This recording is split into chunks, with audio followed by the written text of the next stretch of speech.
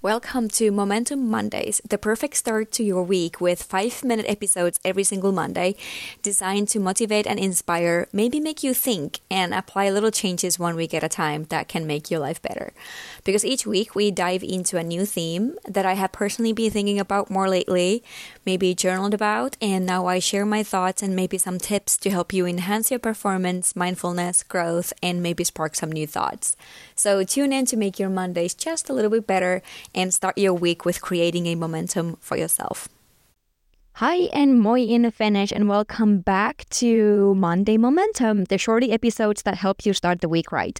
So today's episode is a special one to me, and I know this resonates with so many of you as well, because we're just really hard on ourselves. So today we will talk about harnessing the positive feedback for your success. And the examples that I'm going to be telling are from sports and volleyball specifically, but please just change the scenario to something that fits with your situation, and then you're good to go. So let's start with a scenario we are all too familiar with. So you're in the heat of the practice and you make a mistake. Maybe you misjudge the speed of the ball, maybe you pass it off the net, or maybe you hit the ball out. Something that is like less than perfect execution that you wanted, and instantly there's a voice in your head criticizing the error. You say things like, shoot, damn, shit, something, just like right away. It's like it's an automatic thing. You mess up, you give yourself that little criticism right away, right? And this is our brain's default mode. Like we are focusing on the negatives and ignoring the positives.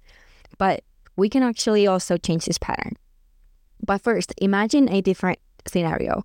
You make a great play. Maybe it's the excellent pass. Maybe you get that swing down the line, or simply have a solid training day. Do you acknowledge this success? Do you mentally pat yourself on the back?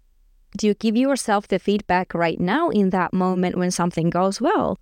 Like, yay, yes, great job. If you're like most of us, probably not. Because our brains are not even really kind of wired to celebrate these wins as they should, but it's crucial for our growth and confidence to do so. So let's dive just a little bit deeper. Why does it matter?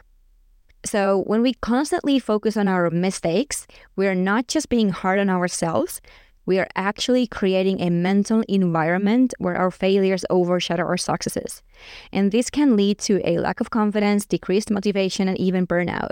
So as an example, let's say you pass 10 balls in total, 6 of them are like great passes in a row, you're kind of like in the rhythm, and then you miss the next one. Then maybe you pass off the next one because you're mad about the previous one that you missed. And then you pass the next one a little bit better and then finish with a good pass. And then how you feel after those 10 is less than content. Even though you just passed 7 good ones out of 10. But then we focus on the one that we missed, and then we got mad and kind of carried away. So if we want to feel more confident, trust ourselves and our abilities, worry less about other people's opinions, and overall just feel better about ourselves, but our brain is only noticing the negative things and reinforcing that through the feedback that it has learned to give for years and years in a row, feeling confident is a bit hard. So time to break this cycle, and I'm going to give you a super simple but powerful framework that I use with every single one of my clients who come in and they say the same thing, that I just want to feel more confident or better about myself. And then when we go through this, there's no positive feedback whatsoever anywhere. So this begins with a daily reflection. So after each training session or a game, or just overall at the end of the day, take 2 minutes to do this. 2 minutes, but the impact will be great once you start seeing what you're actually thinking. And once you write it down, you can also really see your thoughts on the paper. So it really helps you also to create some distance to it. So number 1, recognize the achievements. List 3 to 5 things that you did well. Nothing is too small. There's something good in every single day. Maybe you showed great teamwork. Maybe you executed a skill that you have been working on. So acknowledge all of these moments, and you can come up with outcome-focused things like, I scored 15 points today, but make sure that you then also add something about yourself. Like, I was persistent. I focused very well today, or I played smartly today, even though I didn't have the energy I usually have. So you want to start noticing the good things you do daily, and especially the things about you that allowed you to get these successful outcomes. So you realize it's you that is more valuable, not the outcome. Huge. It is going to be huge once this clicks in your mind. So as a bonus also for this one is starting to add the feedback in the training. When you do a good thing, not a perfect thing, by the way, just a good thing. Give yourself that feedback about it right away in those moments, like, yay, yes, that was good, and so on, so that you learn to give yourself also feedback on the good things and notice them, and you can allow yourself to start feeling better. The number 2 of the daily reflection is identify challenges. What did you struggle with? List up to 1 to 3 things. This isn't about dwelling on them, but recognizing the areas for growth. And it's important for us to not to ignore the things that we might have sucked today. Sometimes there are days that we suck at something, and it's completely fine. So let's just put them on the paper instead of ruminate on them, or when they're like occupying the space on our minds and we choose not to look at it, guess what? They're still there. So let's put them on the paper. And then the third step is then to plan for improvement. So for each of those challenges, or maybe there's one, and by the way, if you had a great day, you don't have to come up with anything. Then you can also just say, this was great. I did not have challenges today. But if you did, then think of a way that a coach who is really supportive, loving, and really wants your best would tackle this. Usually the example is like, what would you say to your friend who is struggling with this kind of challenge? But I think honestly, sometimes we are a little too nice with our friends and not as honest.